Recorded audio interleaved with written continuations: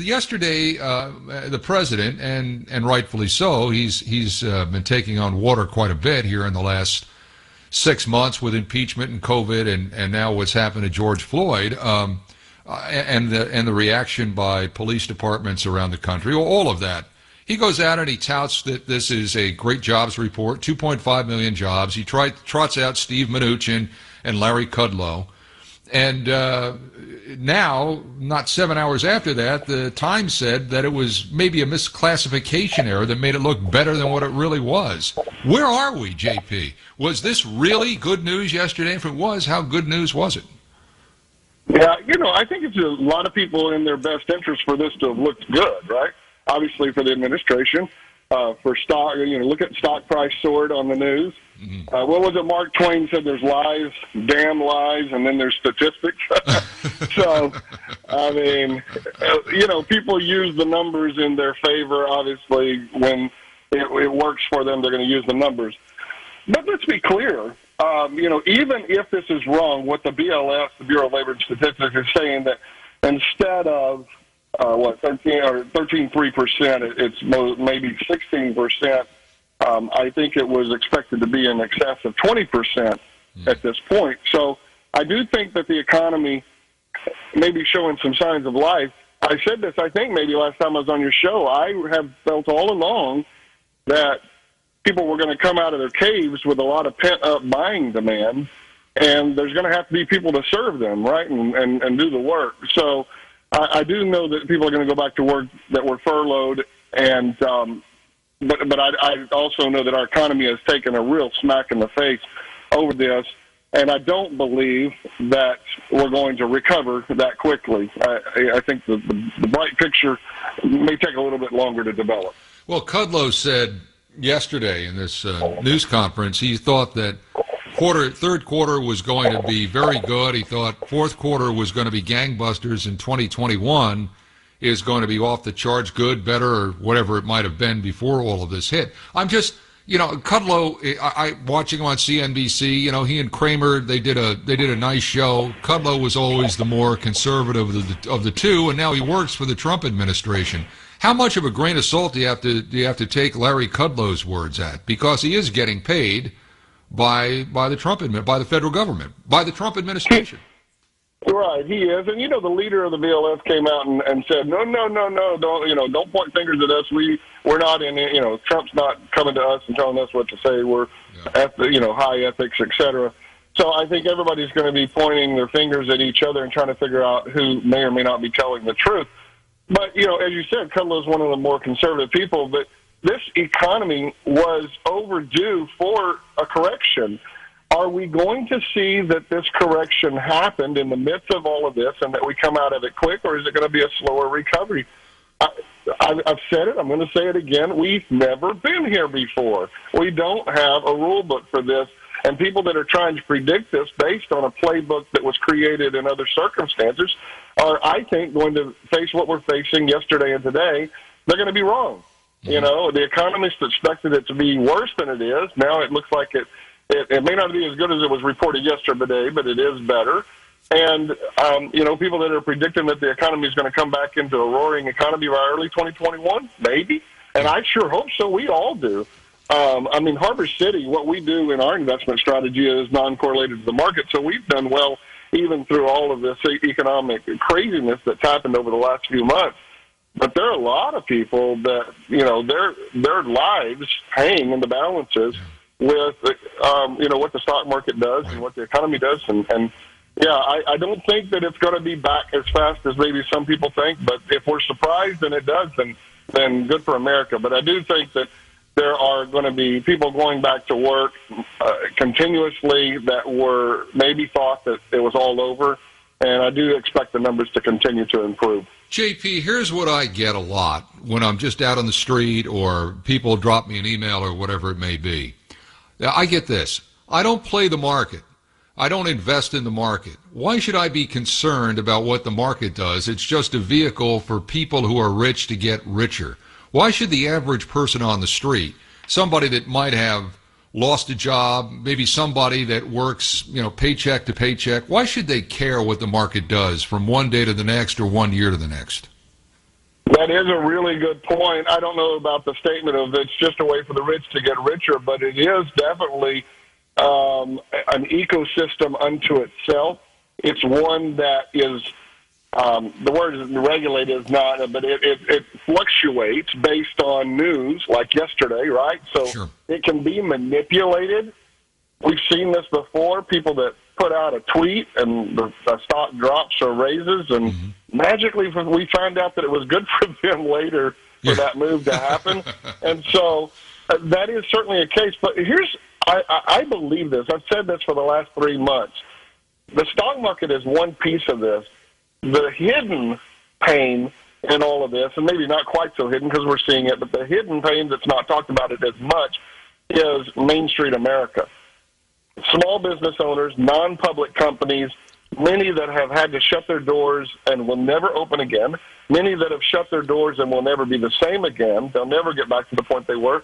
And a lot of people that have lost their jobs that are going to have to go find other things to do once this starts to come back out of the mud. That, to me, is the real world. So it's not that the stock market isn't real, but to me it can be manipulated so easily and fluctuates so easily based on perception, whereas in small business world, if you sell a product, you put some money in the bank. If you don't sell a product and nobody can come into your stores, you don't put money in the bank. I was talking to a restaurant owner the other day, and he said, somebody please explain to me how I'm supposed to make a living with 25% of the people in my restaurant all spread out with space between the tables. Someone tried to explain that to me when I was struggling to make a living when I had, the house packed.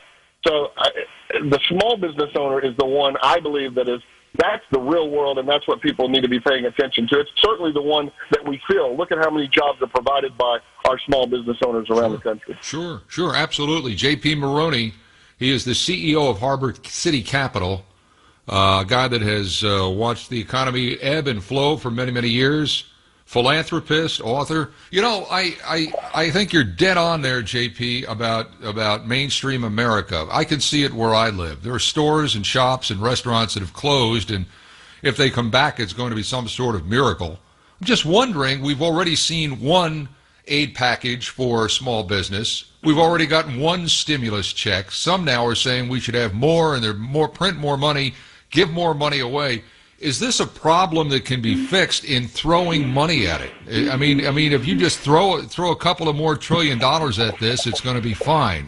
I think it's consumer confidence really that has to come back, and I think that a lot of these people that are getting these stimulus checks, they're not spending it on the things that it was intended to be spent on. Maybe they're paying off their past bills, which is great. Everybody should pay off their bills, but actually going out and buying things, I don't sense that's happening to the degree maybe that the federal government and some of these small businesses wished it would. Can you just solve this by throwing trillions of dollars at it?